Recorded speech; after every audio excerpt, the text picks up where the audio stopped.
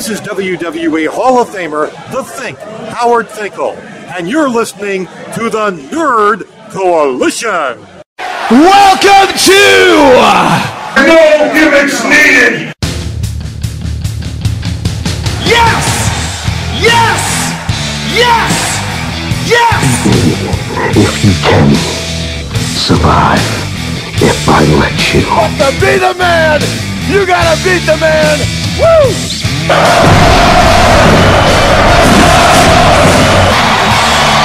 kid you dig that sucker! Do I have everybody's attention now? Yeah, here's CM Punk. Welcome back to the No Gimmicks Needed Wrestling Podcast. I'm your host, Mr. A&D, and joining me is my partner in crime. Welcome back, not Deion says for prime time.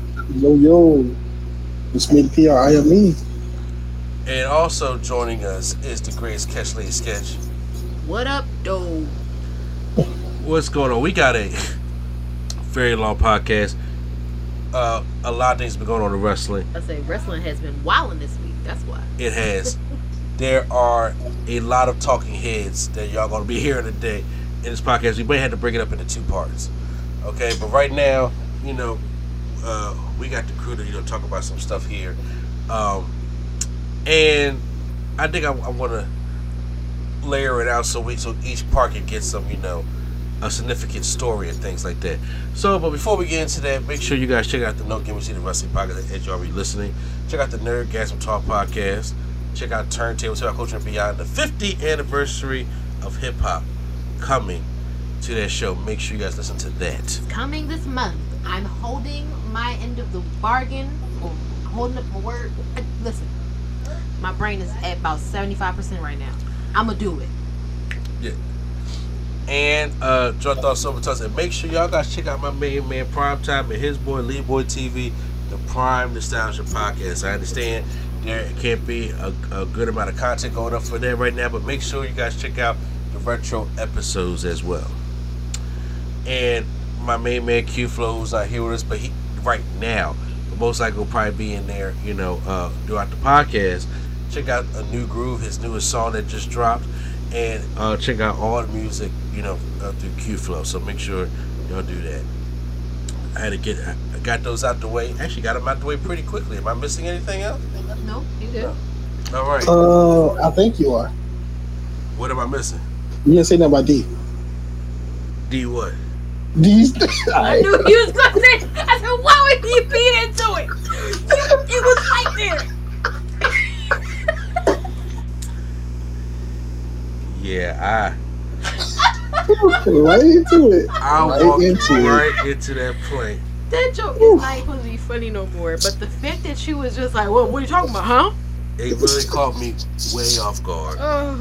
And I thought he was gonna be smarter than that. I thought he was gonna say, "Yeah, good try." Damn. All right, bro. You caught me. You caught me good. I couldn't stop you from walking into that wall. You really could have, but I was like, I couldn't. I was like, I didn't know that you was gonna go for it. Man, damn that. Even Jordan got crossed. You know what I'm saying? So. I'm dead. Please, just probably will pass me like Kyrie. The next one. Oh God. Probably remember how Jason Williams crossed over Gary Payton, and he just looked back and was like, "What?" That's how I felt right there. Q understands the reference. Yo, he's not even here. Yeah. Okay. Q probably not here right now because you probably watching Winter Time. But that's the WAP. That's two. Bro, I promise we not high. Yeah. Okay, go ahead. No, I already know Brian got some in the chamber, don't he? I ain't say nothing. Yeah, okay, I ain't want to hear that. It's coming though, yeah, no. Q know I love him, man. So, that's great, God. man. So we're gonna get into some wrestling stuff. SummerSlam was yesterday, or yeah. By the time we recorded this, it was probably 2 days ago. But yeah, on Saturday, we see. I thought it was an overall pretty decent show. There was some issues that I was having, such as with the women's match. But I'm glad to see Io Sky won the championship. I felt as though that there were like a little bit of botches. I felt as though the Battle Royal was completely useless. It was just like, hey, LA Knight, we sorry, yeah. Aren't most Battle Royals pretty useless at this point? Yeah. I just feel like the concept in general is just... If it ain't the Casino Battle Royal or the Royal Rumble, it's really kind of useless. Yeah. Because, it's just like, especially when you be put in the Battle Royal, you just putting all kinds of jobbers in that son of a bitch. No, they ain't going to win there. Like, why was... I know Oz ain't going to win this Battle Royal. I mean, if he might have, it ain't mean nothing. Nah, if LA Knight was in there, it was the LA Knight Championship for him to win. Just like, here's a bone.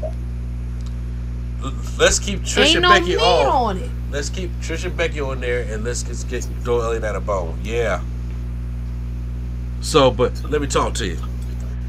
The biggest story coming out of SummerSlam was the fact that Jimmy Uso turned on his brother Jey Uso. Now, we did a live stream about it, and we was talking about it, but we did not get a chance to talk to Prime, who did not get a chance to join us for the live stream. And Prime, real quick, I just want to get your thoughts real quick of how did you feel about that main event? And then I slept on it, and I kind of want to share how I feel about it and where I actually think WWE may have messed up. Okay, well, I honestly have no problem with it. I think, though, it's going to lead to instead of the Usos fighting each other, I feel like it might go to like a fatal four-way type of thing. Like Roman, Solo, Usos. Yeah, because even at the end, Solo was like, he was conflicted, and then Roman is just Roman, and then Jimmy and Jay. I don't think Jay necessarily sides with Roman. Yeah. But I don't think I don't think he has a side. He just don't want Jay to win. So. Yeah, see, I was thinking that, but then I was sleeping on it. I woke up, I was like, wait a minute. We got some holes here. In this house. Yeah, I was about to say. If you see him, point him out. So, I was like, we know Jimmy know about that. I was saying, so. Not Naomi. No. I'm sure there were plenty before her, though. Oh, yeah, no. Then we kick the shit out of him, like them legs get that high. Oh, God. But I was sitting thinking about it. I was like, all the twists and turns that's happening with the bloodline, I was like, for them to turn the brothers on each other, look at the brother rivalries that we've had in WWE. Bret and Owen. Christian. Huh? Edge and Christian. Let's talk legit here. Bret and Owen worked where Jeff and Matt did. I mean, if you want to talk about play siblings, you had the Edge and Christian, you had the Kane and Undertaker. But when it came to real brother, hold on, you said Kane and who? Undertaker. Who? I'm not doing this. Don't. Come on, you gotta say it. I'm not gonna say it. Come on, you already got him once, man. No, I'm not doing it. You gotta say the Undertaker. Y'all, come on. Yes, no, see, no, I'm not. I ain't doing this. You got me. The Undertaker. Shame on me. Food trash. Yeah. So, brother feuds. Even now, if you go down outside WWE to like Jay and Mark Briscoe, they had a good feud. But it makes sense. It ended up becoming a tag team again afterwards. So my thing is, brother feuds is hit or miss at WWE, especially with the way it's booked. And I'm like, now it's like, are we just treading water? Because right now the stuff with the bloodline is getting kind of redundant. For sure, getting redundant. And allegedly, Roman's not supposed to be at any shows for the next few months. Allegedly. I don't know how true that is, but I'm just like, y'all, at this point, can we just wrap this shit up, B? Like, how many iterations of this bloodline storyline we gonna get? Do you and have? You gotta there's many iterations of the NWO still are. You know she'll know that many of them. Oh, okay. I'm sorry, what happened? He says probably many iterations of the NWO there are. Oh God, no, I don't know that many, but I know that there's a lot. But I think the thing that's like really making me be like, ugh, is the fact that they gotta stretch it all the way, it's seemingly, to WrestleMania next year. Mm-hmm. Bro, that is, looks at Skin Watch, that is like 8 months away. Yeah, see, even though they turned, a positive is they showed and Lesnar endorsed that Cody is the man that's coming. That's what happened after his match between him and Brock, which I think Allegedly, that was off script. Allegedly. I mean, I'm gonna just keep saying allegedly because I don't know. I ain't gotta keep saying allegedly when it comes to Brock Lesnar. It's just Brock Lesnar. Brock Lesnar gonna do what Brock Lesnar gonna do. So, however, I still think that maybe even looking at it, even having Cody gain more sympathy and now looked at as a legit threat at WrestleMania 40, I still think maybe you should have took the title off Roman at 39. It would have been. I think that would have made sense. You That could man can still go do this home. whole storyline that y'all did, but you know all the twists and turns.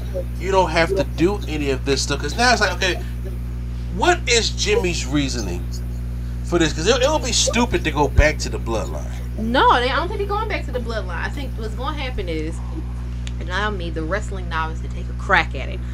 I think that it's going to be a thing where he is upset because he was supposed to be next, but then Jay ended up being put in that spot, and now he looks like the more likely contender to get the belts.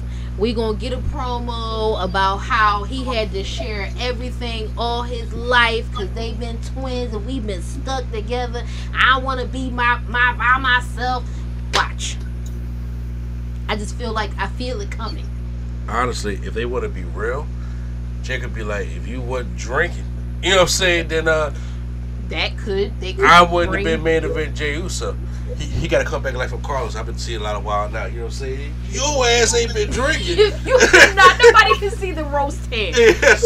But I mean, I could see that being a thing. But I feel like we're going to get first. Jimmy's gonna come out and be like, "Man, I'm tired of having to share everything with you." What you laughing at, Pro? So you know what would be dope is if they did the same thing that they did with New Day, but with each other. Yes. Oh, roast each other. Oh, that will be funny. I can see As that. long as Jay come out with the And roast Paul- head, we good. And Paul Heyman is the MC. Stop this. Please, no. But it's like, okay. I just that's what I think could happen. I mean, you're not that far off. I don't know, but I don't know wrestling as well as you all do.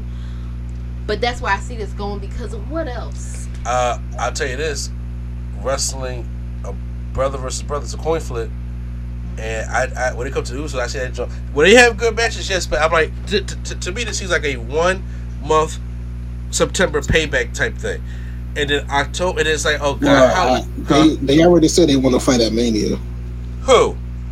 The Usos. No, they didn't. You a They lie. did. So that's gonna be a lot of white in that ring. You stupid. They said they want to fight at Mania, but it's like when they close to retire. So that's the only reason that. Yeah, but right now, I as messed up as in tag teams that we got, we don't necessarily need the end of the Usos, which is one of the best tag teams they got. An actual tag team. And right now, it's just like we got to keep Raw from losing the title. And I'm like, if Cody But had just, why? if Cody had just won, I'm sitting there trying to look at myself like, if Cody had won at 39, how much would have changed? He still would have feuded with Brock. He still would have been the champion. Okay, like how much of that would have actually changed? And then he beats Brock. Brock endorses him. Cody is now the man. Going like you can give him other feuds because see now I look at it and Cody going around telling everybody we're back on the path in August.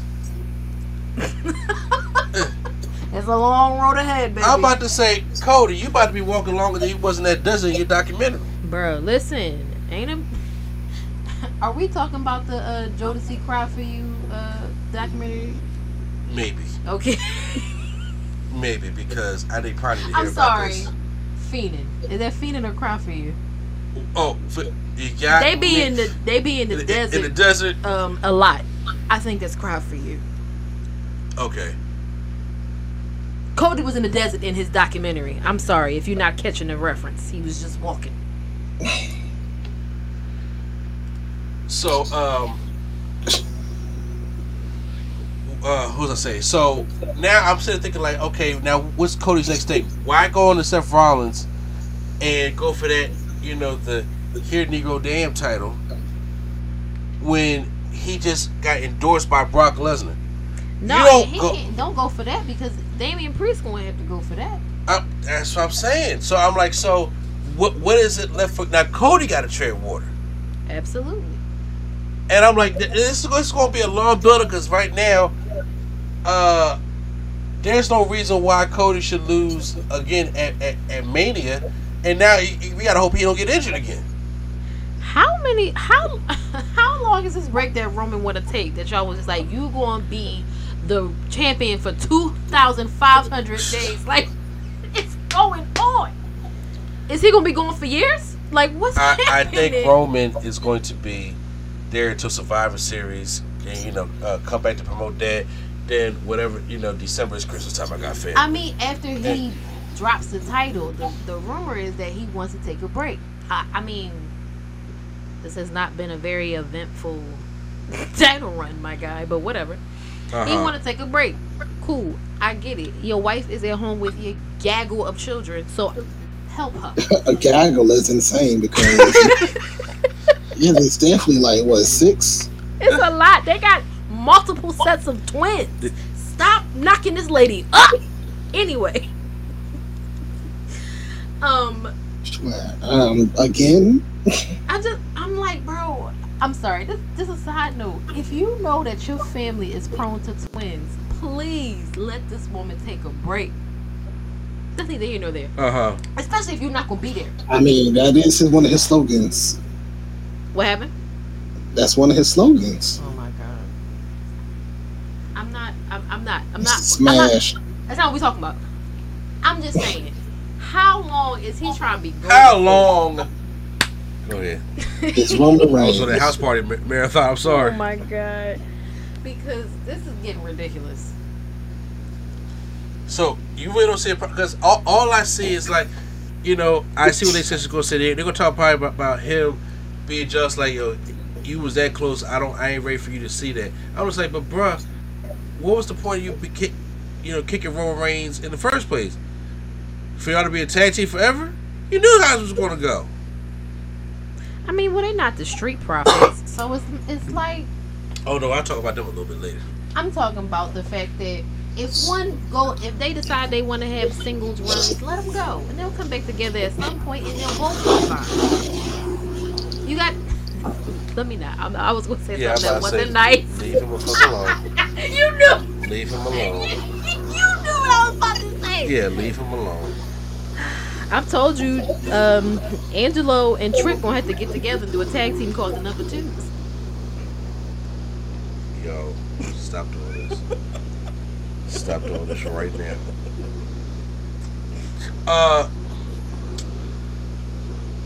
So yeah, I don't know. It just didn't sit right with me, which I really do feel as though that this is now going to become very, very stagnant going into the fall.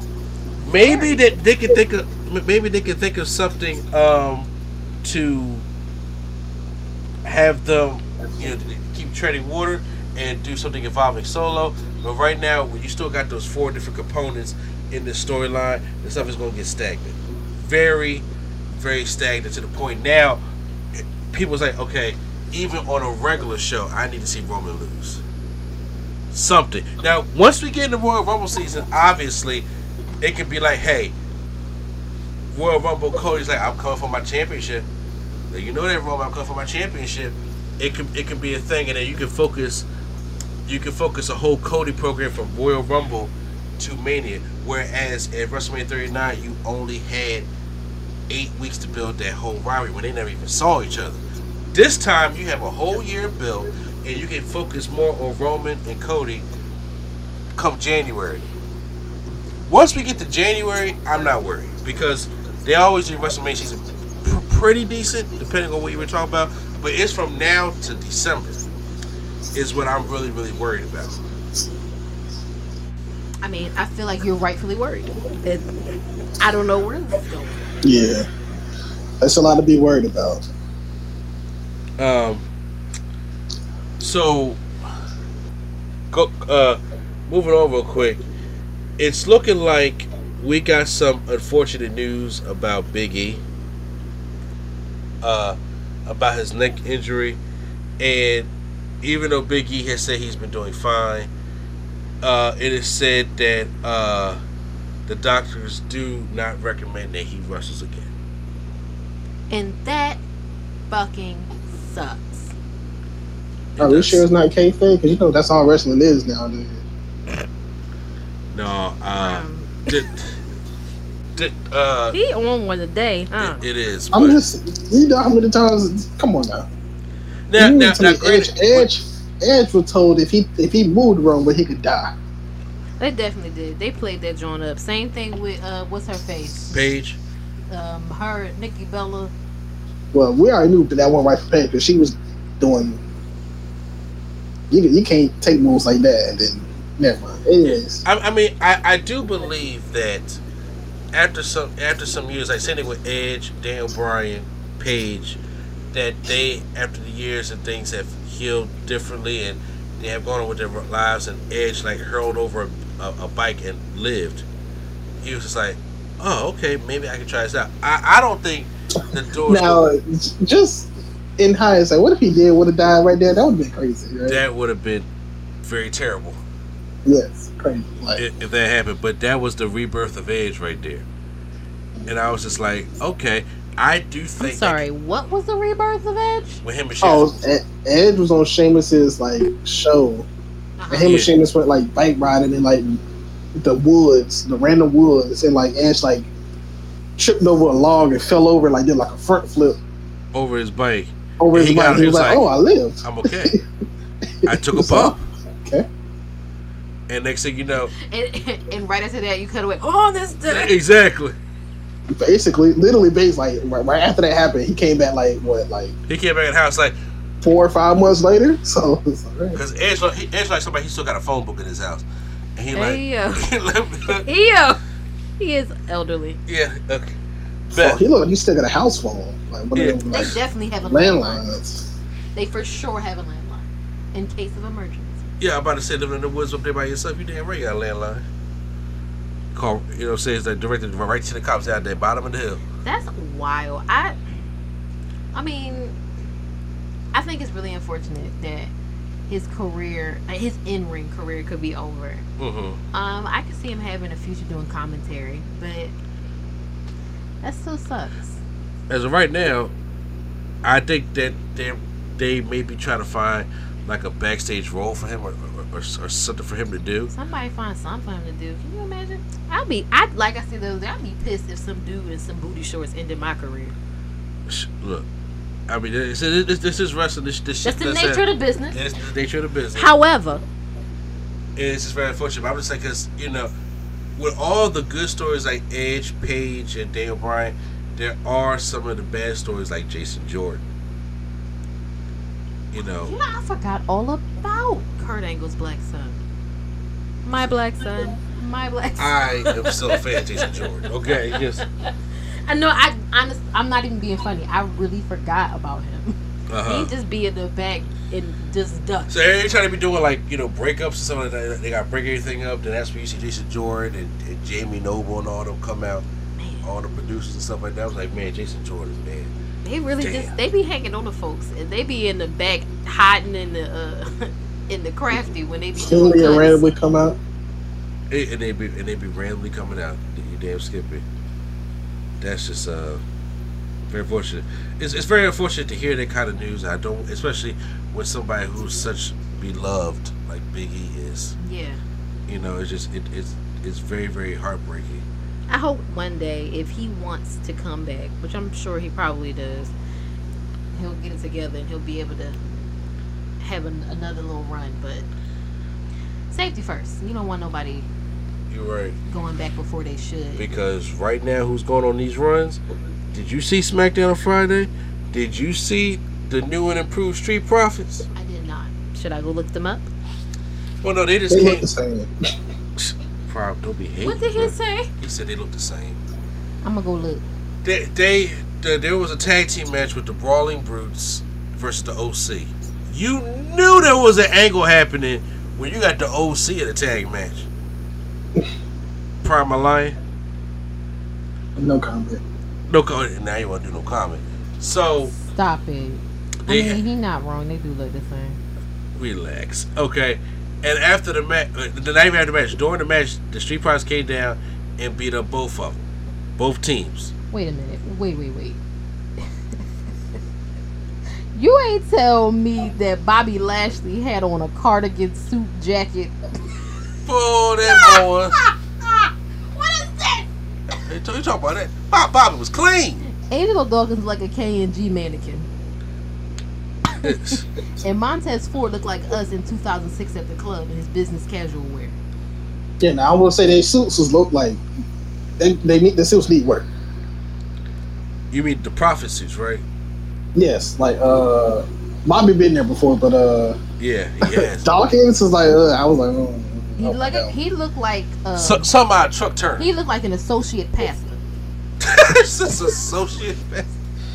This is our guest preacher.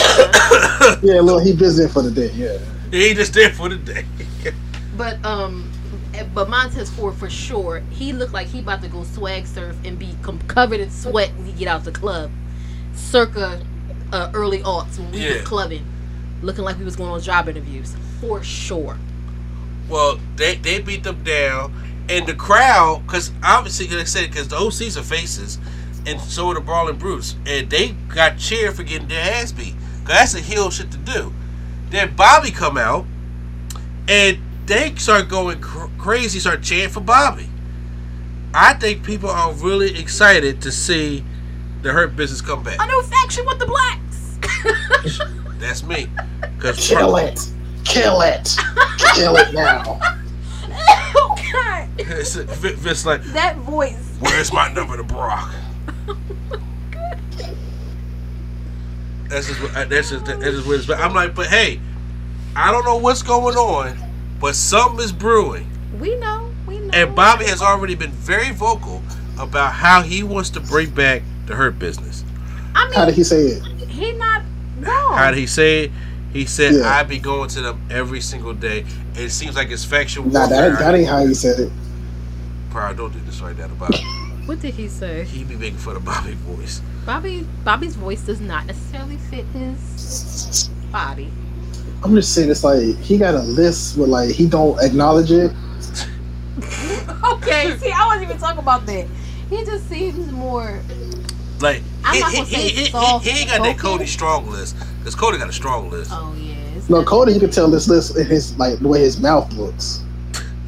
God. But Bobby, you know, I want you got to come join my tag team. I meant Bobby just he sounds so pleasant and nice, and then you see him and you like that's a big MFer. That's a big motherfucker right there. Yeah. You know, I'm who can like, hurt? oh. Who can legit hurt you? You sounded like a pleasant like PTA president when I talked to you on the phone. Yeah. And who is this big Negro Exactly, in like front you of know, me? like Bobby in the front lines with like John Lewis for a nonviolent protest until you slap, and then Hey, he put the hurt lock on. You know what I'm saying? But they were really hyped for Bobby. It's like they really are thirsting for something new with Bobby Lashley, which I can't blame them. Now I know there was a rumors of talking about of trying to do a Mello and Trick Williams to be part of this group also, because that's not going to happen now. I think one of them. I think Trick will join. I think that's what Lady Skip's saying too, because Trick and Mello kind of went their separate ways on NXT Yeah. this past week, and Trick could be a good mouthpiece because I I guess they do need a mouthpiece, but I would rather see Carmelo. Or they could just add MVP and Omos. Whoa, No. whoa. Now, see, Leave him over there. here's the thing. I'm convinced. Omos can stay across the street. Omos don't got to do nothing but beat people up. I mean, he's not No lying. matches. No matches. Just get there, do the double choke slam, and that's it. Or clobber him. That's it. He said all almost I do is just beat people up. This is true. He could just beat a muscle. But here's the thing. How you gonna beat a muscle with Bobby Lashley? Exactly. I guess the enforcer. I don't know. I'm about to say, like, you used to talk about like you block the door, but Bobby make sure this motherfucker don't get in the door. Like, cause Bobby is like the payless version of Brock Lesnar. Can we not? And I'm just because Can we not? no, listen, Payless got some good quality shoes. Hey yo, no. Listen, we are not equating Bobby Lashley to Airwalks. Okay, we not doing that. I'm just saying, but it's like because it's like Bobby and Brock did UFC, Bobby did Bellator, but they still legit fighters. You know, like, could we bring up the quality a notch and be like, this is Sex, this is Macy's or something? Okay, not Payless. Like, damn, Payless went out of business. Come on. And Quad was by this maybe because they were hurt. See, but okay, but I get what you're saying though. But he was like a legit badass. But I do think Triple H was just like when he was talking to Bobby, and they was like trying to start earlier before Vince came through the weeds. It was like, let's try to get it back. But then he probably looked like, hold on, the Cedric and Shelton thing is not convincing. The same thing Prime was saying. He was just like, Shelton and Cedric are just jobbers, and all of a sudden to try to start building them, get some wins. It's like, okay, and you bring them back, but we already seen that version of Hurt Business get destroyed by Goldberg in his 50s. Could we at least bring Shelton back? I be feeling bad for Shelton.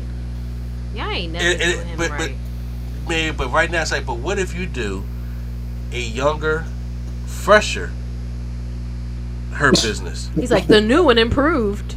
I mean, younger with Bobby Lashley in the group is but like that's why I said new and improved. MVP and Omos, I don't know if it works for what this new version of the group is going to be. That's why I think maybe Trick Williams does come in just to be a mouthpiece.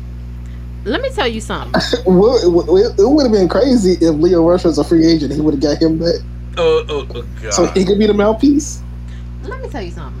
Okay. If Trick Williams make it up here, even as a mouthpiece before Carmelo Hayes, I want to throw hands. Stop. I want to throw hands. At one point, they had Abraham Washington on the. I remember Abraham Washington. Oh my God! Oh yeah, all right. I'm gonna ask Lady Sketch. Lady Sketch, what do you think got Abraham Washington fired? I don't. He's a commentator who he had a live mic when he would comment when his wrestlers would wrestle. Yeah, he used to man. I can't. He not gonna say the group they managed, but yeah. He had the little mouthpiece mic, so he had to hold the mic. He was just talking in the mic. Oh no! Did he call somebody the N-word? No, but basically close. He's a black guy. What that mean? It don't matter. But so is Booker T. Oh. But we coming for you. It's infamous. No, he said. Can I say the line? Is that like bad? No. Like, can I even say it? No, you can go ahead. Okay. So he was managing Titus O'Neil and Darren Young, and he was like, "Oh no, Titus O'Neil is like Kobe Bryant in a Colorado hotel room. He's unstoppable." Axe next day. No, he got axed as soon as he walked backstage. Oh, that's right. Oh my God! He came back. Keep walking. Why would you say that? I think it was in Colorado. I think it was in Colorado when he said that. Yeah. It don't matter where he was. And guess what? We ain't heard from Abraham Washington been again. In the hotel lobby where it happened. For all I can. Why would you say that? And then to lie because Titus O'Neil was quite stoppable. At that time, we didn't know that. I'm sick. At that time, we didn't know that. You're right. This man. Don't. Look at this. Look at you made that tacky joke, and now you probably folding soft lines at Target. What's going on? Boy. Why would you say that? I ain't gonna lie though. When I first heard it, I was dying laughing for like I kept replaying it. Yes. That's horrible. There's many moments that I replay over and over. I've replayed that, and I replayed the what is his name? The Rare Ball episode when he was. When he ran out to the ring and all that stuff Yes, like this, yes, and they was yes. like, "Get that!" Yeah, I replayed that over. Hated that episode. Hated it. I hate the balls. I mean, fair. Mine's Lonzo on my team, but other than that, yeah. I mean, at this point, who cares? Like, who cares anymore? But, yeah, okay. So they don't have that, but I can see Trick. No, Bobby is getting okay at the mic. Montez is, he's been pretty good, but he's going to be the tag team guy or the guy that breaks out and takes over. But I do see like, hey, it's a fresh enough for the Street Profits. It gives Bobby back on TV, which the fans have shown that they love, and I think it's going to be really hard to hate this group. Angelo Dawkins. And there has been a reason. I didn't mean to cut you off. Go There ahead. has been a reason why Mello and Trick has been on the main roster audience for like 3 weeks straight. Like I know y'all haven't been watching Raws and SmackDowns, but especially on Raw, they just be Trick Williams and Carmelo. They just be sitting in a ringside like this is an NXT pay per view. And even at one point feuded with Finn Balor. So there's reasons that there's always They lost that feud. What you said? I said they lost that feud. Yeah, they did, but I'm saying, but there's always because that's when Dan Priest got mad at Trick Williams. He said, "Hold on there, Priest. You see your mouth writing checks that your ass can't cash." He said, "What you say to me?" That stuff started going viral, bro. That was hilarious. Last week, AEW had their 200 episode, but the week before that, I was watching AEW, and there was this one person in the audience that had this sign that said, "Book the women's division better." Okay. That's all the sign said. The fact that they don't be taking signs over there, they ain't got hip to the game yet. So, what happened is, recently, there was this wrestler by the name of Mephisto, who became an indie wrestler. She's actually had some matches with Dark, or AEW Dark and things like that. And she decided to, on July 27th, she sent out a tweet that read this. It said, "It's cute how people blame booking for a bad women's division. Talent with too much power, talent degrading each other, talent trash talking potential employees so they never get in as soon as they walk in. It starts here. The only one, the one you call effing French Canadian asshole." People automatically start assuming like, well, she's talking about Britt Baker. Is she talking about like, Allegedly, that was Goldust that well, called her. That said all French Canadians are assholes. Yeah. Allegedly. So, then it started causing a lot of bills. We know how these things happen. So then she decides to go. She has an interview on Fightful, Fightful.com, to clarify her tweet and detail her AEW experience. And I want to read what it has here. "I don't know where to start, but it's really something that has been bothering me for a while. It's been over a year that I had that dark match at AEW. There are so many things that happened that night. Things that I heard from other women that are working there, that had tryouts there, that were extras, as well as men who are currently employed. Of course, I know people want names and everything, but I'm not willing to give the names of people involved in my story. But of course, if anybody did confide in me in something, I can share the story. But out of respect, I'm not going to share the name of someone who doesn't want to lose the job Basically, or is looking for a job." just if you pay me enough, I'll tell you. Yeah, they trusted me enough to say you can tell it, but not the name. I'm not going to do it. Where to start? So she talks about some events that took place. She started talking to fans back in April 6, 2022. They had some tapings in Boston. and she worked the Dark Elevation match. For those who don't know, AEW had 2 YouTube shows. They had AEW Dark and they had Dark Elevation. Both of those shows are gone now. Okay, yes. There's no need for them. They got Rampage. They got to say they have other shows on TV. Dark Elevation sucks. It's not even in the same place, right? That's the one that's in Orlando. Yeah, that's the one they had. That's the one that was the Big Show was doing a commentary on. So she was backstage at the show in Orlando. I don't know if Atlanta. This right here is saying that they had some tapings in Boston, Massachusetts. So there have been things kind of like how if you go to a Raw show, how they used to tape main event before Raw. So a lot of those things. So there must have been Dark, because I know Dark and Dark Elevation. One of them is like at where TNA used to be at, and then the other one is before or after Rampage, after Dynamite. Dynamite. It could have been Dark Elevation because that was the newest show, where Dark was the original show. But she was teaming with Emi Sakura and the Bunny against Ruby Soho, Anna Jay, and Sky Blue. So there's so much stuff here. There's no way I can sit there and read everything that she wrote or the transcripts from this whole interview. I can't. Did you read the whole tweets? Because I feel like there's a follow-up tweet. Because I have to go. I'm gonna go and see if I can find all of the women who responded.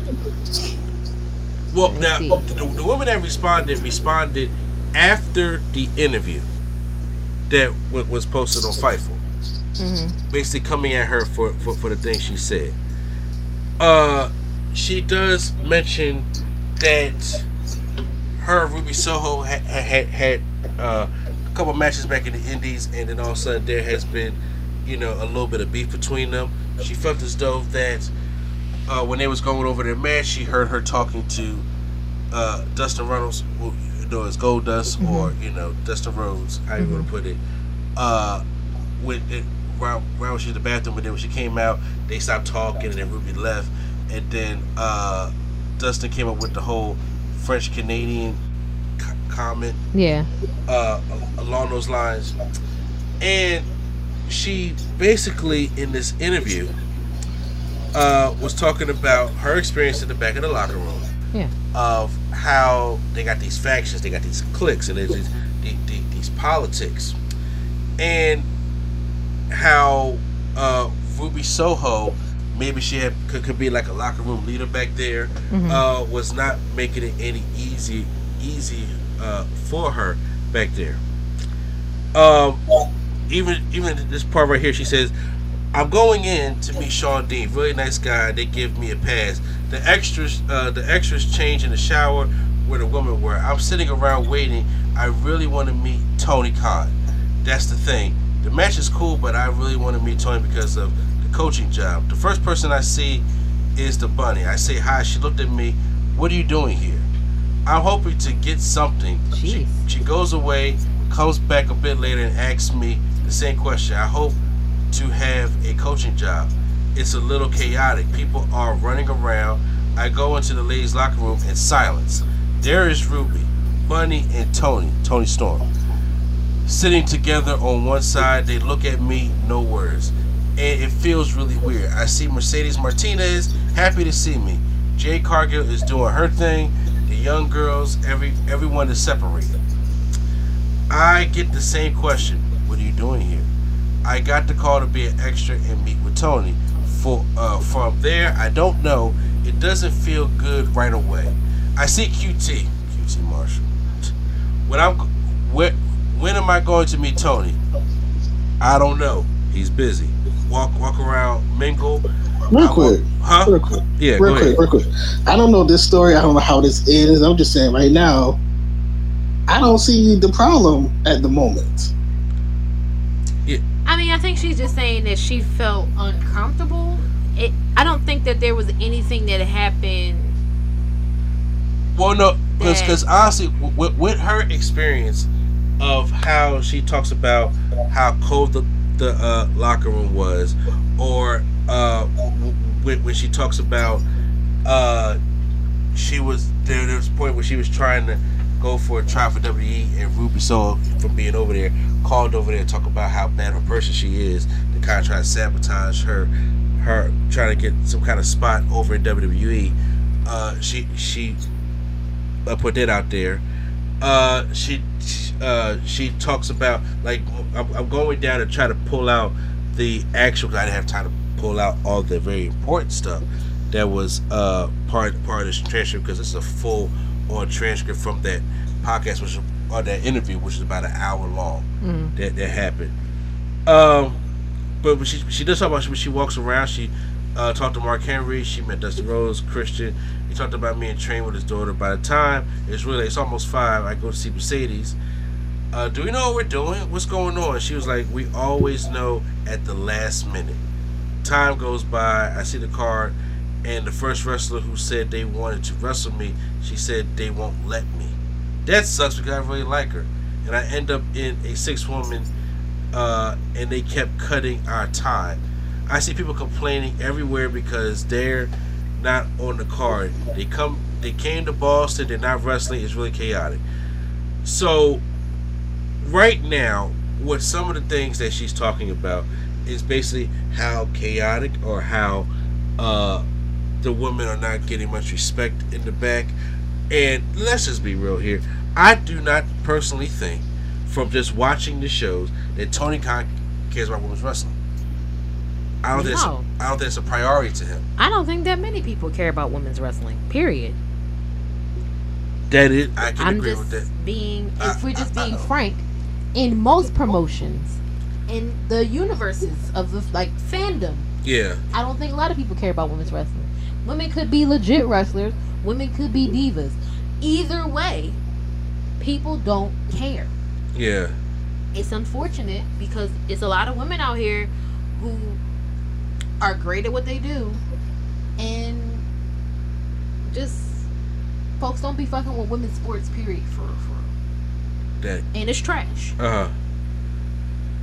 But to kind of sum this whole thing up, and she talks about how the match was cut, the 6-women's match was cut, and how the different things that she had to go through during the matchup and things like that, and how she still was like right here in the back after the match when she's still waiting to see Tony Khan. She's like, I changed, I'm waiting. There is still Tony. The match forgot about you. You're here for coaching. I go to wrestle. I never known for a few years, and he's like, so how was it? It was short. Yeah, they don't really watch our matches here. I've been doing Chris Benoit moves for the past month, and no one even knows. They don't care. Where's the structure? And pretty much do what you want. I'm not saying that in a good way. I sit down, watch the show, and I wait. I see Sammy Guevara with his girlfriend. They were going out to the car before, coming back in. It's chaotic, and there is literally people sitting at one point, and they talk shit to each other. I'm with fucking children.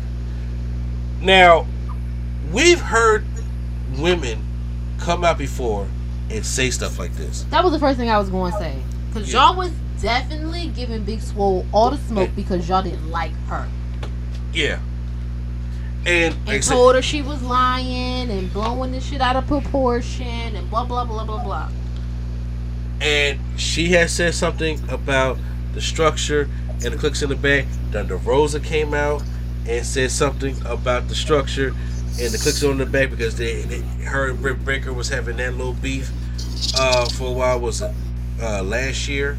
I think it was, or maybe in 2021. I'm not necessarily sure the year. I think it was last year when that was going on, especially when she had her little run with the AEW Women's Championship. And now we're here. So when this interview is done, it don't take. I think the next day, it's like Tony Khan sends out the firing squad. Sure did. Because everybody from the AEW locker room starts tweeting out conventionally at like the same time about AEW has, respected locker room in the back. They are, when it comes to our women, we talk and we help each other out. Ty Miller comes out and says, she's at a high risk pregnancy, and they make her feel very comfortable on the bed, which got nothing to do with the problem that we're talking about right here. Also, did she come out and say she was pregnant already? Or have I just not been caring? Yeah, not been caring. She's big now. Yeah, okay, yeah. Cool. It looked a lot like Damage Control. It looked like we got a bad review. All y'all go on Yelp and say something nice. Everybody go on Glassdoor and say that employee that we fired was lying. That's what it looked like. Yeah, and it looks like that she is like on the verge of getting blackballed because of her speaking out about the issues that's been going on in AEW. Now, for me personally, and like I said, there are better breakdowns of this situation with a lot of other wrestling journalists and podcasters and stuff like that, because we are not breaking it down to the fullness of tea. And I'm sitting there saying that I have not pulled, everything from the transcript that I should have pulled. But I'm just letting everybody know that right now. But to give my opinion on the gist of the things that's going on, I do think there is issues back there in that locker room. And Tony Khan don't like criticism at all. I think they want to make it look, they're all about appearances. They're all about the optics of. But who isn't? You know what I'm saying? Yes, and that's how it usually looks, especially in a corporate environment. You don't want it getting out that it's a hostile work environment or it's not a happy place to work. Nobody is going to, no company is going to have everybody be happy. However, if there are fundamental issues with your company culture, that's a different story. Yeah.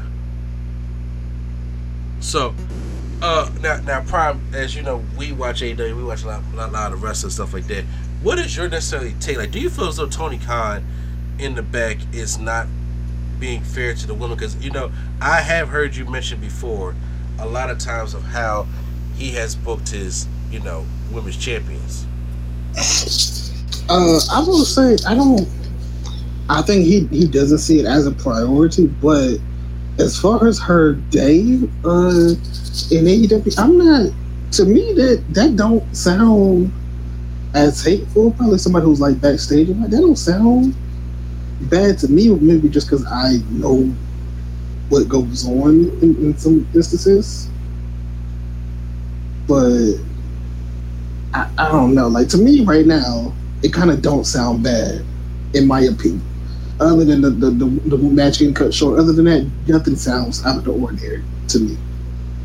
I do know that, once again, I have not had all of the, except, the facts and those pulled up right in front of me. I can go through I finally found the tweets and stuff. Okay. But this is my humble opinion. I feel like going into a new environment where you don't know anyone in any situation, more than likely is going to be cold, and it's going to seem like people are in cliques. That's just unfortunately how life works. Yeah. However, talking about how the structure of women's wrestling over there and how there's not much care or thought put into it is problematic. Now, depending on if you've only been there for one day, do you really know what's going on? But if what she's saying is true, and she's hearing from people who work here all the time, this is their primary promotion, and they're saying, oh, well, we don't get no time, girl. They don't care about us. That's a different story. Well, it depends on who it is now. So, and that's what she's not going to say. But because I'm saying, if it's if it's somebody that's higher, then I would get it. If it's somebody out the bunny, I'm I don't know. You're not going to be on the card. That's why obviously your matches get cut short. So. But this is one thing. I feel like we're skipping over the part where they're just they don't care about what we do out there. They tell us when our match is coming up 5 minutes before it happens, and then nobody watches the match, and we go on about our day. That's the problem. That's a big I problem. think that's. I think, even though I'm not trying to, I feel like that's just for certain people. Because I'm gonna be honest, like some matches I do feel like in AEW, Dark and all them, I feel like he just has matches just to have women on the show because they're like Emi Sakura, like Billy Starks. Nobody, people know who they are, but like they not gonna get no job. Unfortunately, like they're not gonna get no full time AEW contract. So it's like even with that though. But look at the state of the women's division now. Yes. Like even looking at it now, it's like where's Red Velvet? Where's Layla Hirsch? Where is Layla Hirsch just came back? Yeah. I was like, where are some of these? I barely see Nyla Rose. Where's Rio? Well, see, and because Nyla Rose was one of the people who tweeted. So here's the thing: Taya Valkyrie, which is odd to me, right? Because she definitely just came out. I don't have a link to the article or anything or like the transcripts from the interview, but she definitely came out and talked about how she had been bullied, and people talk about how she was fat and why is she wrestling? She can't wrestle. And I just can't imagine if you literally just talked about that last week, that whether you agreed or not, unless it's like I want this to look good because I want to keep my job I just got, why would you come out and kick somebody while they down if this is the experience they had? So let's see. She said this narrative that all the AEW women hate each other is quite frankly annoying. I've been there for 5 months and everyone from the second I walked in that building has been nothing but supportive, hyping each other up and badass. Stop pinning women against each other. It's getting old. Now, again, she did say it was cliquey. There was some, backstage politics and all of that. But again, none of these things address the core issue of the workplace culture around women's wrestling. It's all, but we like each other, we love each other. That is what I'm getting from these tweets. And then Sammy Guevara's what is she? Wife, baby mama? I'm not sure. Wife. Okay. And then she retweeted that and said, all of this, I never saw a group like ours. It makes me sad that people try to say shit they don't know anything about. Keep talking because we will keep working hard and shining. Renee Young was like, we have an incredible women's division that Renee Burkett. I know what I said. That all look out for and support each other. I've never seen it be anything other than a safe space for a bunch of kick-ass women that all want to see each other, and all of AEW shine to their full potential. Women hating women is a real dusty take. Madison Rain. Oh Lord, that's probably Every Wednesday I leave my daughter and husband and get on a plane. Every Wednesday I fly somewhere hundreds of miles away from my dad. Cares about Josh Matthews? Who is back? This is my thing. I was like, this had to be, and this is no shade to her tweet because I don't want it to seem like I'm taking it lightly that she's going through this personally. But she says, every Wednesday I leave my daughter and husband and get on a plane. Every Wednesday I fly somewhere hundreds of miles away from my dad who is battling stage 4 cancer. And every Wednesday I walk into a locker room full of women who motivate, uplift, and genuinely enjoy one another.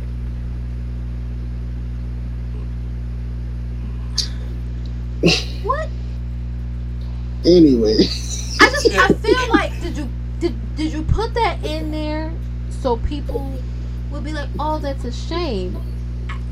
That doesn't seem to have anything to do with the. It's almost like the thing like when you're trying to make excuse, like say we're trying to tell the slave that they're enslaved. The top is Tony Khan. He lists all the jobs that he do, but this is his responsibility. And first of all, that if any woman at all is feeling like they are being attacked or they don't feel comfortable, or there is just some kind of politicking that's happening towards them. And if this is your locker room, you gotta maintain that this is not happening, or you gotta go let people know that, hey, instead of trying to blackball them or the people that stand up, you send them home.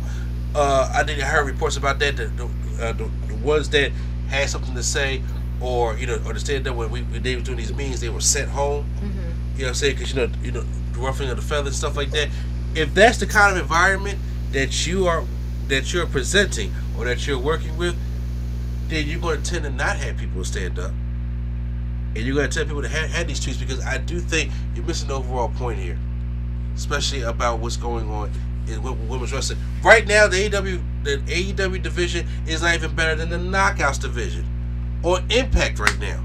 It's just not. And even though I didn't mean to cut you off again, even though Triple H is not doing the greatest job with the women in WWE, I still see them more on the screen than I do the AEW women. I don't know. I feel like part of this, I do feel like it's personal feelings, because she clearly has a history with some of these women. But another part of this is, I feel like this is one of those things where you've now called more attention to it, so something that might have just died out and went away, now because you sent everybody in on the attack, it looks weird. It could really be the most happy-go-lucky place in the back ever. Mm-hmm. But to have everybody who is somebody in your women's division tweeting out how it's sunshine, lollipops, rainbows, and apple drops, it just seems, I don't know. It seems odd. And no, it's not going to be like that all the time. It's very possible she could have just went in there on a bad day and did not have a great experience. Because like I said, this is not like her full-time job. This is a first impressions type of thing. First impressions are big impressions. But let me tell you, as someone who went to an all-girls high school, there are some days when it's just like, I'd rather be anywhere but here right now. And it's just rough. And there are other days where it's just like, I really enjoy being here without the male gaze. Like, there are some days it was a pendulum. But even still, that still does not address the fact of the other things that were said, that have been said by other people. I don't know. I just feel like it's weird. No, you have to keep saying I don't know. I mean, we got a pretty good idea, and this all stems from Tony Khan, and it's something that Tony Khan is going to have to try to look at and address, because first of all, no matter what's going on and how pleasant the locker room is, your women are not being featured. And I am happy that you put the women in the main event at the 200 episode, because you really do that. But I mean, it looks like it's more of a coincidence for when all this stuff was happening. But the women do need to be featured better on your programming. And now you have 3 episodes of programming: Dynamite, Collision, and Rampage. And the women need to be showcased more.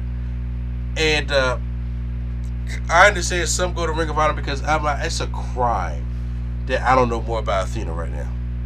Yeah. It's a crime that I don't know much about that. But that kind of thing is very unfortunate. I did just want to talk about that. I'm going to talk more about it when I read more information about it, because this is something that crossed my table when I was making the outline. And I was like, I gotta talk about this. I gotta say something about this and give my personal opinion about it. But there's more to it. I know this is more than just, and like I say, even with this transcript, this is just more than just hey, I walked in and had a bad day at the office that day. It's more than that of what's been going on in politics that I want to read more of. And I'm probably on next week's podcast, I'll probably gonna come back kicking myself because I should have read more into it. No, I mean, I don't think there's a whole lot more to read into it. There's 2 parts of this. She didn't have a great experience in the locker room. And it didn't seem as if the women's wrestling was super organized when she was there. Y'all can come to the defense of the women's locker room thing all you want. I don't know if anybody would be allowed to even address the infrastructure of how women's wrestling is handled over there. And I don't think anybody will. So, on Peacock, we talked about this guy a little bit earlier, but Peacock had a new documentary, working in with the W documentaries they've been doing on A&E and stuff like that. American Nightmare. And we all know who the American Nightmare is, right? So, Goldust. Tattoo on the neck. Well, yeah, and it had the American Nightmare becoming Cody Rhodes. This is a whole Cody Rhodes documentary from his beginnings all the way to what's going on now. And I was like, okay, so this probably gonna be like a little hour documentary that it was just like, Cody, he's Dusty Rhodes' son. He hates Stardust. He hates Dashing. He's America's Savior now. He tore his pec. He wants a championship. It was way deeper than that. It was that with some other stuff. Yeah. And I was just like, oh, I was there watching a documentary. They did mention AEW. Yeah, that was the part that I was waiting to see, because I was wondering if they was going to mention it like by name, or they was going to be like, he went off and was in other indie promotions, because they did throw that shit in there a little bit. Oh, well, I mean, they talk about the secondary company. They already got the heat already about it. But me and Lane Sketch out there and checked it out, and I figured like, hey, we gonna give our review of the new documentary from Peacock. So first off, Prime, they set the ambiance up for this really well. Cody is in his whole Cody getup with his robe on, but the robe is like ripped apart. Mm-hmm. He got his arms showing. It's torn at the hinge at the bottom. He's just like really because he's walking through the desert. It's been more than an hour since he's been going. I'm sorry. I'm so sorry. The desert thing be bothering me. Exactly. Yeah. And he's walking through the desert, and throughout the whole point of the documentary, each of the milestones that happen in his life, he comes across them in the desert until he finally gets to that promised land. That's how the whole theme was set up for 2 hours. Yep. So they already acknowledged in the beginning, obviously, that he is a he has him and his sister is say what? He only has a sister. He don't have a brother in this universe. No. What I was about to say is, I was saying that they talked about, okay, of course, because Dusty Rhodes is his dad, but him and his sister, with his mother, obviously he's the half brother of Goldust. Yes. Of Dusty Rhodes, and they made sure about that, but they were trying to explain what his family unit was like, because at this time, Goldust was, doing his thing of being on the road and doing all other kind of stuff like that. So Cody was just there admiring his dad, because he said it kind of sucked for Dustin, because he got the father that was always on the road, that was never there, never met, missed all the games and all the birthdays and stuff like that, whereas his version of his dad was home. Yes, they made sure to mention that Cody and his sister, what's the sister name, Teal or something like that? I believe so. I think so. They made sure to mention that they were lucky enough to have the nuclear family unit. That Dustin, I don't know what to call him. I be wanting to call him Goldust, but he's not Goldust no more. Yeah. That Dustin didn't get. And of course he couldn't be in the documentary because he's currently signed with AEW. Exactly. But they did mention him. Yeah, and he was Goldust, because some people may not know that. So as he's walking, he starts in. We see different artifacts. He pulls up what was the original WWF Championship. The only. Did he cry? Cody cried a lot. Exactly. I'm talking about when he seen it. No, because you gotta keep the acting face on. This way he walking through the desert like Jodeci. It's where he's doing that. But he talks about him being in high school and him being the high school prodigy. And at first, it really wasn't there that he was. Xavier Woods in it? Huh? Was it Xavier Woods in it? Xavier Woods was in it, but I was a little upset he did not tell his story. Yeah, no, he just said that they went to rival high schools. Yes, that was it. But there's a funny story with that. That's why, because I don't know if you ever heard Xavier Woods tell the story. Maybe like in passing, because I feel like I've heard about a story. Oh, Xavier Woods tell the story as much as Stone Cold tells the SummerSlam story with The Undertaker. Oh yeah. So and feel free to jump in, Prime, if I get the details wrong. So they went to the rival schools, and Xavier was really like this girl, and they all went out bowling this one night. And then he was sitting there, he was trying to, get his best throw out and everything. He's trying to impress this girl. So then jock ass Cody Rhodes comes in, with all his friends and everything. And then he doesn't he ask Xavier, do you wrestle? Like, something like that. Yeah, something like that. Picks up a bowling ball, just rolls it down, stares at Xavier, hits a strike.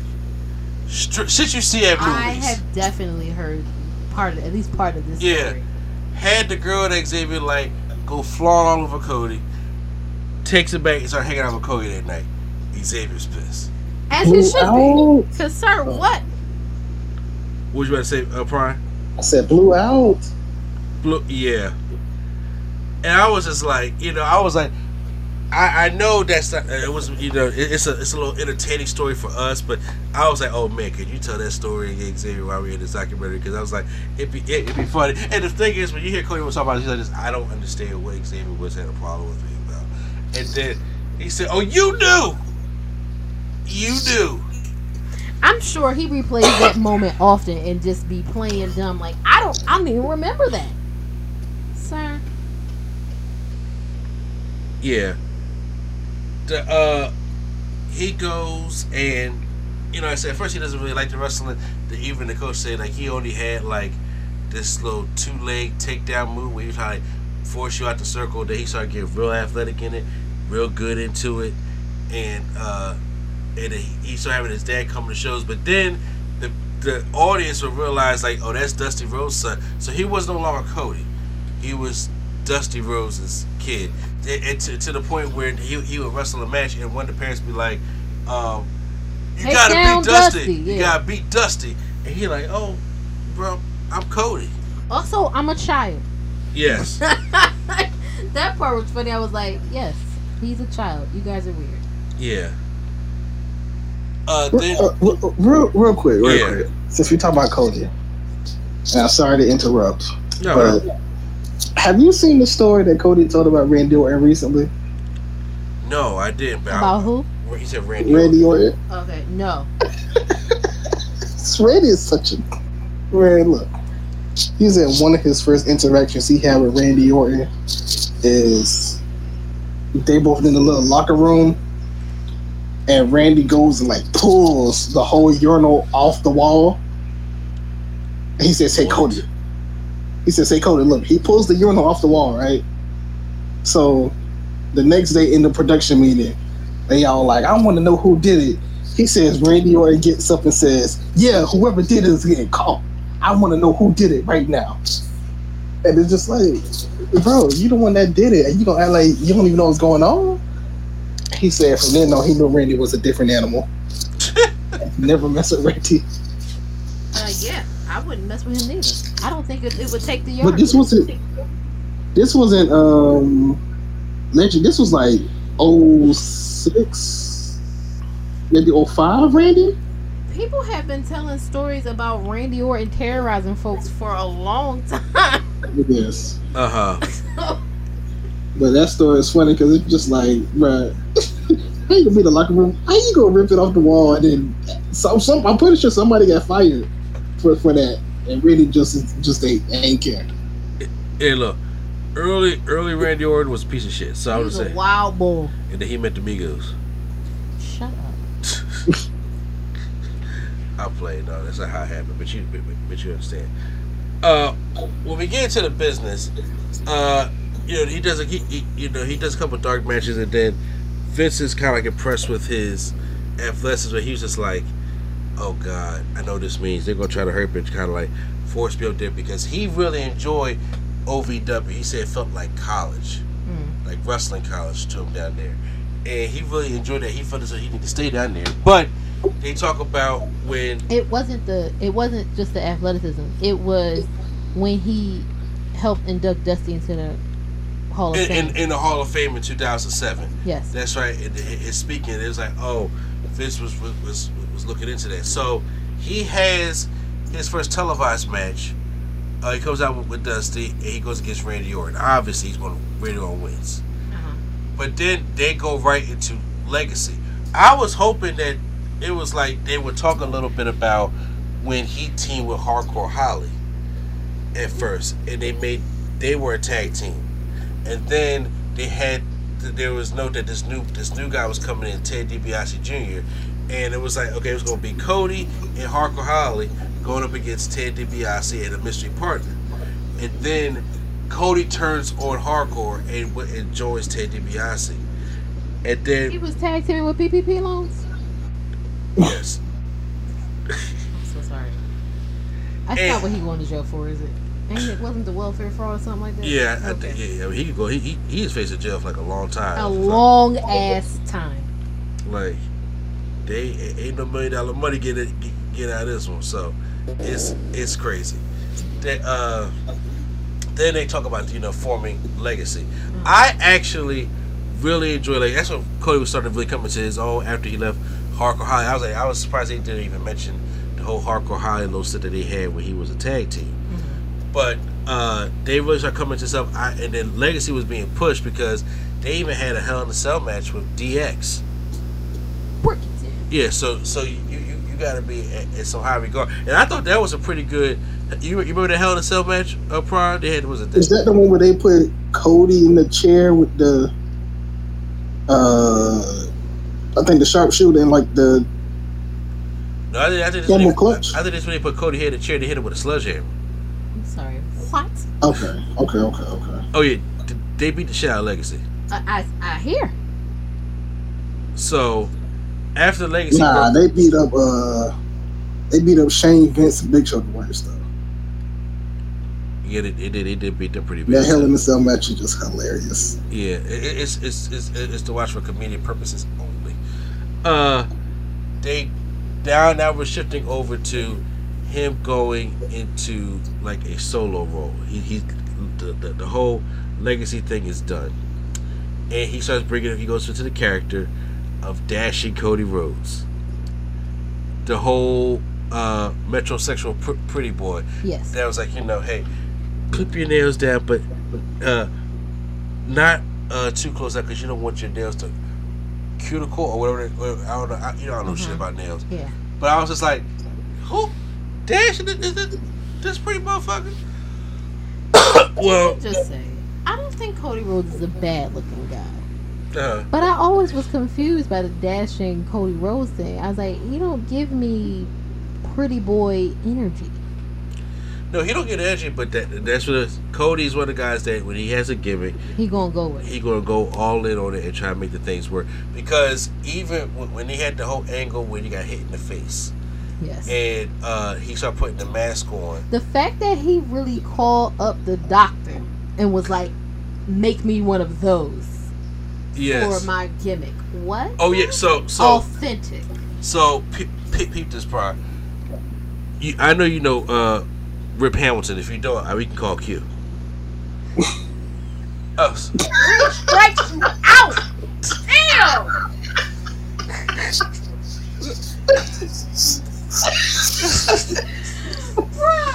You've been enjoying the end of this podcast. Not even know the shots that have been fired. Just in case you didn't know, we can always call Q up, but he Rip Hamilton used to wear that mask, and he broke his nose, and then all of a sudden this became a trademark. He called the same exact doctor that Rip Hamilton had to be able so he could craft the make him a mask just like that to go along with the dashing gimmick. Yeah, I thought that was pretty dope. That's dedication. It is. Hey, like, hey, yo, Rip, can I borrow this real quick? You know, so I was like, okay, and then the dash stuff started really getting over. He started doing the paper bags and giving it to the ugly people in the audience, and then you start seeing more people start coming with bags on top of their heads. The wild part is I was like, why are y'all complicit in being called ugly? Whose idea was that? Look, Dave Ruffin called people ugly in Temptation, but they singing "Beauty's Always Skin Deep," and they be always like this, sing to me like you really don't want them to sing to you. Sis was hype at the Copa, okay? Exactly. But I was like, but he really singing like, yo, you ugly though. Absolutely. Yeah, but it's always skin deep though. So I mean, you just got David Ruffin and Eddie Kendrick singing in your face. You don't care what they're singing. They can be singing your breath stink. You know, okay. Exactly. I know that was some strong breath, but anyway, yeah. Yeah. Oh yeah. So he had his match with Rey Mysterio at WrestleMania 27, which is, I think is one of the worst not the worst, but it's in a bad category because they have the worst WrestleMania main event. But he had the match with Rey Mysterio one day. We talked about how it felt to be a WrestleMania, his first like singles match, like really being out there on their own. Mm-hmm. Then that's when we started getting introduced to who Brandy is. Yes. Okay. So in the timeline of this documentary, did we talk about how Dusty kind of brought the two of them together first, or how he was feeling a way about the NXT kids thing? Which came first? I can't remember. Dusty bring him closer to Brandy. Okay. Yes, because now by the way, because I didn't mention this, as we're telling this story prior, he's walking through the desert. So when we get to the dashing Cody Rhodes, and then we get to and all that stuff, we pick up the mask, and when he talks about his father never winning the championship and how he won the match against Hogan on a disqualification. Was it Hogan? I can't remember. And he was telling him. Sure, it was Hogan.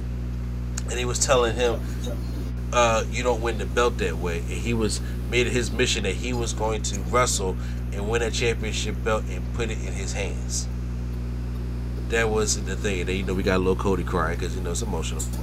Hey, it's about just really love the dad. I have no problems with that. But in NXT, that's where Brandy Rose was at doing commentary, doing ring announcing, things like that. And who told this adventure was open? Night. I miss that Brandy a little bit. You know. I miss that Brandy. Who told this Disney bitch it was open mic night? That shit was funny. I'm sorry. Go ahead. So, Cody, obviously, he looking at his sister. He feeling her a little bit, and he said she had like one of these white Southern doo-wop. It was like the Texas. What do you call it? The Texas housewife. Yeah. Lifted hair. The white Texas housewife. It looked like Texas cheerleader hair. Yeah. And then the way he says, "Oh wait, there's something wrong with your hair." And she's like, "Well," he said, "You might want to fix it before you go out there." So Brandy goes back, and Beth Phoenix is coming up, and she's like, "Was it Beth Phoenix or Natty?" It was Beth Phoenix. Okay. And because you would have said a lot of things if it was Natty. I would have.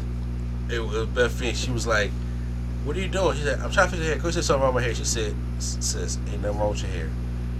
He's flirting with you." That's how Cody also flirts. That probably wouldn't be the person for you to ask if something was wrong with your hair. If he told you look like a Texas housewife or a cheerleader or whatever he said. Fair enough. But the funny thing is, when they go back to Cody's like, "Yo, I was really dead serious." He was like, "No, I was dead ass serious. That hair looked horrendous." And they showed a picture of it, and he was not wrong. That hair looked a mess, especially on her. See, Cody had it all figured out before it was all figured out. You know what I'm saying? He knew what he was talking about. Oh, you need to get back there and let your hair looking like that. You know what? I give him credit for that because they did have that child looking a mess. He's like, he said, hold on, my sister. Hold on, beloved. That ain't the way your hair's supposed to be looking. Hold on, Do you think Cody? I'm just listening. You don't think Cody would call beloved? He better know. Nah. I don't even want to. I don't know what you're talking about. I don't want to know. I don't want to remember. So, and they talked about how they dated for 2 years and then they end up getting married. And of course, you know how he has his daughter Liberty. And justice for all. Because you know, probably back in 1961. You know what? Okay, I won't get into it. Then they talk about him being on his own. And did Cody mention when he saw the first black baseball player, Jackie Robinson, play? I'm sorry, did he what?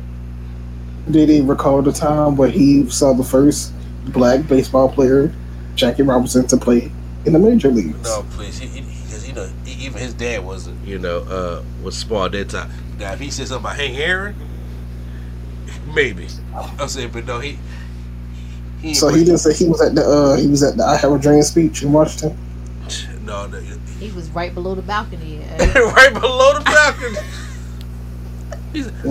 Why are they putting this up for you? They let him in the Cadillac in the I can't think of the building right now. Lucky, can't think of the building. I don't know what you're talking about, but I'm gonna leave it alone. What building am I talking about? I don't know what building you're referring to. Okay. I'ma just. Who are you talking about now? Which historical figure are we referring to at this point? I was saying they let him in a Cadillac to go upstairs, but I forgot the hotel's name, so I'm just gonna forget the joke. We talk about how Cody does the white strap Intercontinental Championship. And he has that little singles run, and then but they kind of gloss over. They talk about Damian Sandow, the tag team he had with Damian Sandow, but then oh my god, I forgot about him. Yeah, back when Cody had that terrible ass mustache. The Rhodes Scholars. Yeah, the Rhodes Scholars. That one was unfortunate. I was like, Cody, what is you doing? And they said the same thing, and then all of a sudden, 2015 hits, and they're like, you know what we're gonna do? They started coming up with different concepts of the Stardust, which is basically mini Goldust. Yep. And remember, when he debuted, next thing you know, he was doing a tag team thing with Goldust. Now, he was just like, what the fuck is this? But he was going to try to make it work the best he could. And dive all into it. And they was even teasing, remember at that one point, probably it was supposed to be like a Stardust versus Goldust match at Mania. Yeah, that's literally one of the reasons AEW was built, because all they wanted was a one-on-one match at Mania, and then they gave it to him at Fastlane. That's it here. Yeah, that was stupid. And first of all, so was the whole Stardust thing in the first place. And you talk about how frustrated he was with it, but Bray was talking about, like, how he was keeping, up the best he could with the character. And then, like they were saying, he's like, hey, Cody's gonna give it all, but Stardust is not the character that's gonna be going for the WWE Championship. Hell no, because nobody is taking Stardust seriously. Not at all. Not a soul. And it was getting real bad. I thought they was gonna probably mention the time where he was giving ideas for Stardust, and then he was trying to do a Harley Quinn Joker style storyline with him and Brandy with Stardust. I guess. Okay. But I was just like, they nixed that. So then all of a sudden he just went down with such that he just started really not enjoy coming to work. He was like, I was back there. I would do my match and sit back there and knock one back and watch the monitor. He said like, he would take out half a Gatorade bottle and fill it like bourbon or any kind of liquor. And with the Gatorade, people just think he's drinking Gatorade, but he back there just drinking. He's like, I was pretty much trying to get myself fired. So then, unfortunately, he said we didn't get the bad news on June 10th, 2015. That's the day before my birthday, because Dusty Rhodes actually died on my birthday. Yes, I remember that. That was quite sad. Yeah. But also, I didn't know it escalated so quickly. quickly. Neither did I. Like, I thought that he had been sick and was just in the hospital or whatever. Yeah. I didn't know it was like I'm not feeling good, let's go to the ER, and then like 12 hours later, he's in the ICU. We just waiting for his organs to shut down. Like, I was like, damn, what happened? Yeah.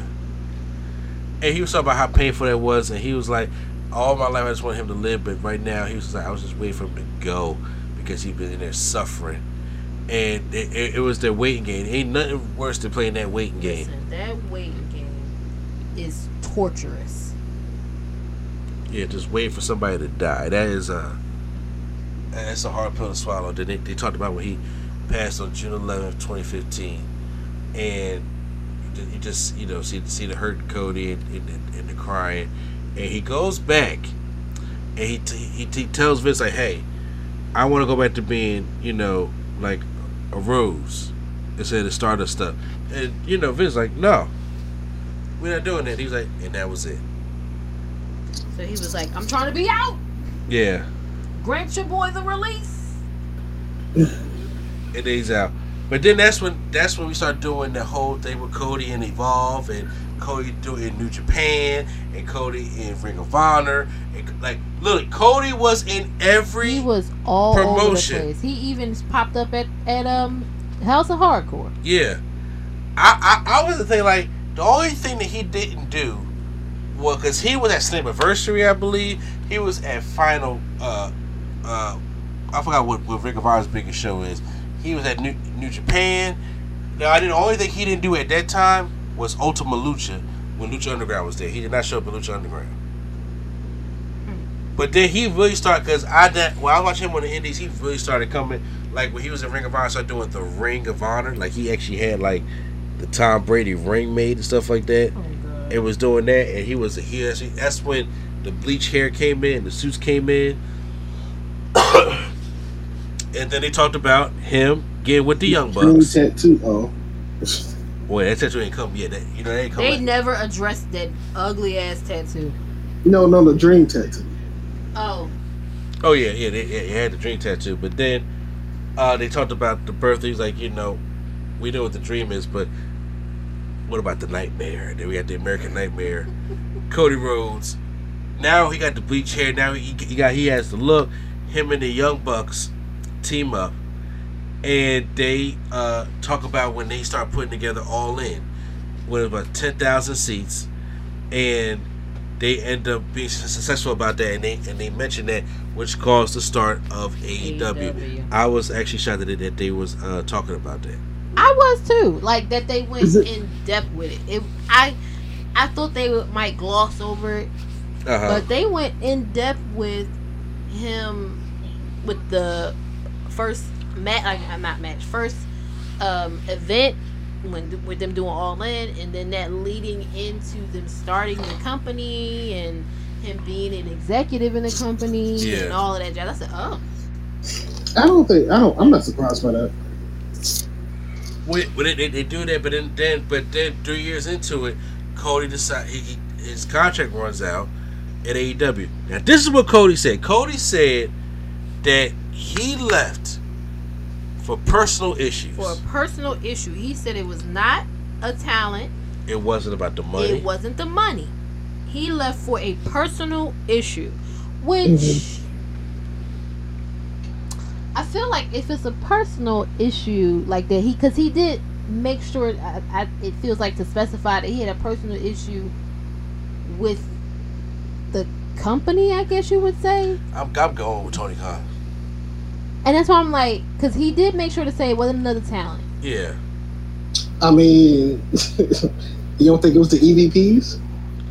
No, I mean, look, they got their own things about it, but I do believe that there was a personal issue with Tony Khan that I felt as though it was like, like I think it's the EVPs. I don't know if it's the EVPs because he really, I'm not gonna say really did, like he wasn't emphatic about it, but he made sure to say that it was not another talent. Yeah, you can count the EVPs are talent, but they're not talent at the same time. So you can still be petty and say, "Oh, I'm not talking about a talent. I'm talking about, And my thing is, we'll never know, and it's not our business for real. Yeah. But what was the personal issue? I would like to know. Well, I think because like the last like year and a half or 2 years, like they didn't talk. Who's they? Cody and the Bucks and Hangman and Omega. Oh, okay. So it's like Omega, Hangman, and the Bucks, and then Cody. Because like okay, remember the first Blood and Guts? It was supposed to be Omega, Hangman, Cody, and the Bucks in it, and then that got canceled. So then Cody did something else tonight. Somewhere in between there, Cody and the Bucks, like their relationship diminished, and they by the time he was out the company, they didn't even talk no more. Okay, it could be. I'm not necessarily sure what's going on with that, but was he still around when they started taking titles? Like they was title only basically. AEW. I think he was still around. I can't remember the timeline of that, because you know what I'm talking about, right? When they was just like, they basically took all the power from them and they were like EVPs in name only kind of thing. Oh no, that was CM Punk era. Okay. After that was simple. This is the time like where they were still kind of doing a lot, because even when Brody Lee passed away, they weren't talking, but they all came together to take a picture with Brody with -1.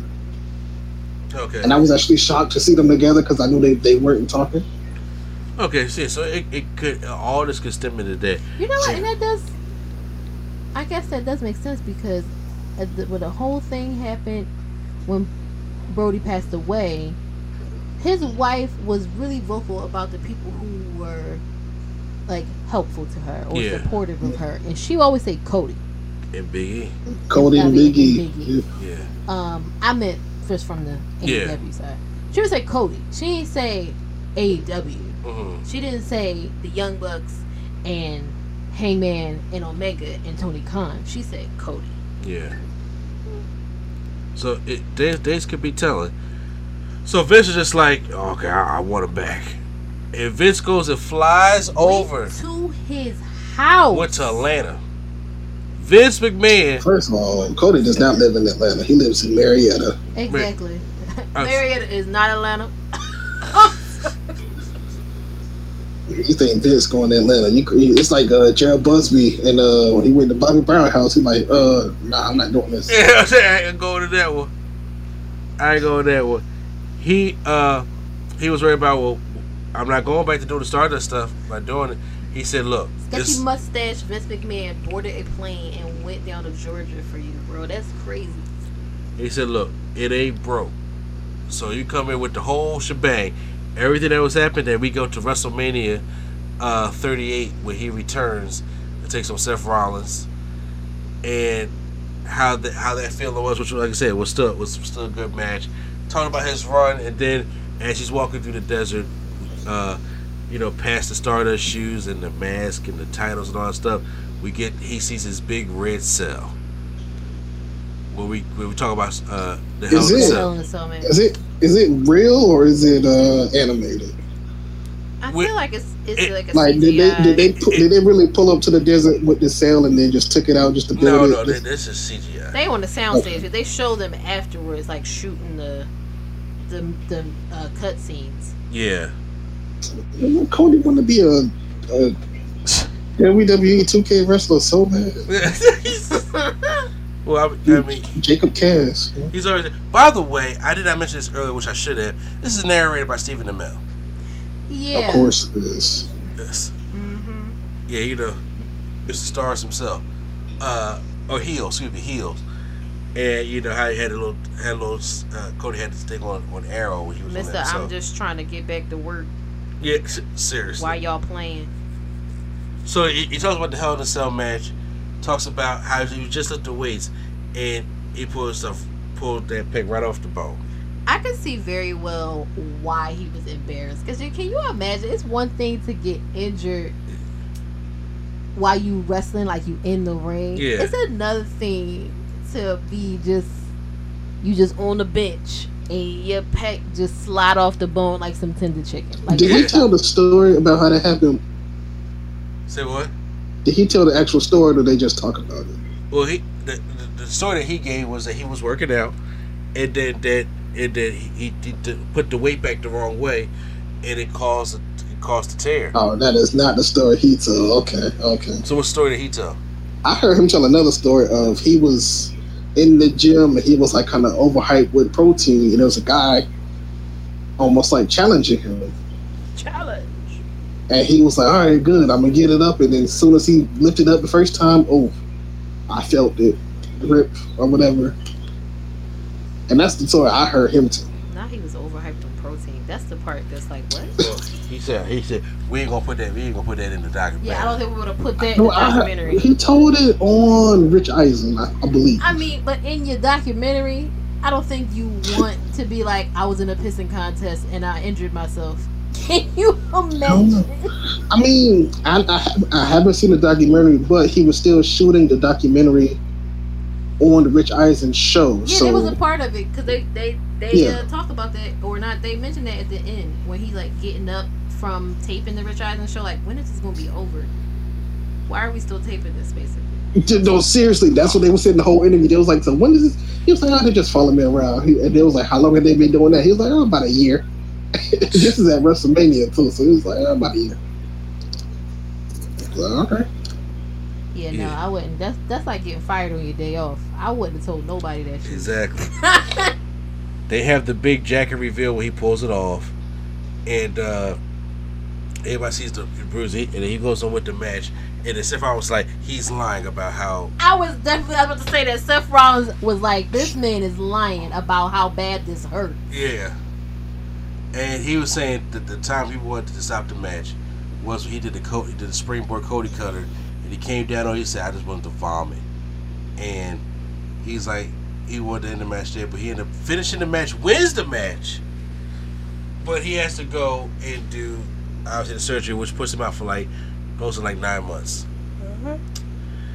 And that's when we do get the story about him returning at the Royal Rumble, going on to face Roman at WrestleMania, and that's when he has about to walk through this big majestic door. Mm-hmm. And then he goes in, but he comes up short and win the title, and it talks about how his story is still unfinished. And that is basically the whole documentary. It's 2 hours. And we got some insight for things you may know, things you may not know. I think on certain things they could have dove in a little bit more, or the hardcore high thing I was talking about, or how him and Brady just was getting along, other than just the hair thing. But I like seeing the explanation, know about that, being newsy and want to know more about AEW, all that kind of stuff. But I think overall, I think it was a pretty decent documentary. It was solid. It was alright. I do recommend you probably go check it out. Okay. Yeah, it was pretty good. It was Cody, being Cody with all the theatrics, and I'm pretty sure when he win the title next year, he's gonna make a part 2. No, I think they done. Yeah, no, I know they done. But I think it was still going. We not by the way, so this money following you around no more. So yeah, but yeah, I give it like a B. I think it was really good. A thumbs up show.